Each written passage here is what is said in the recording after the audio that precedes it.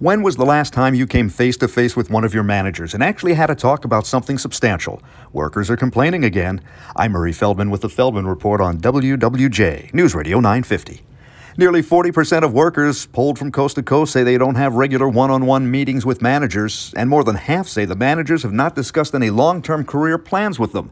A third of workers say they'll be scaling back this year, not quiet quitting, but scaling back to better manage their own burnout. The study from the job platform JobSage.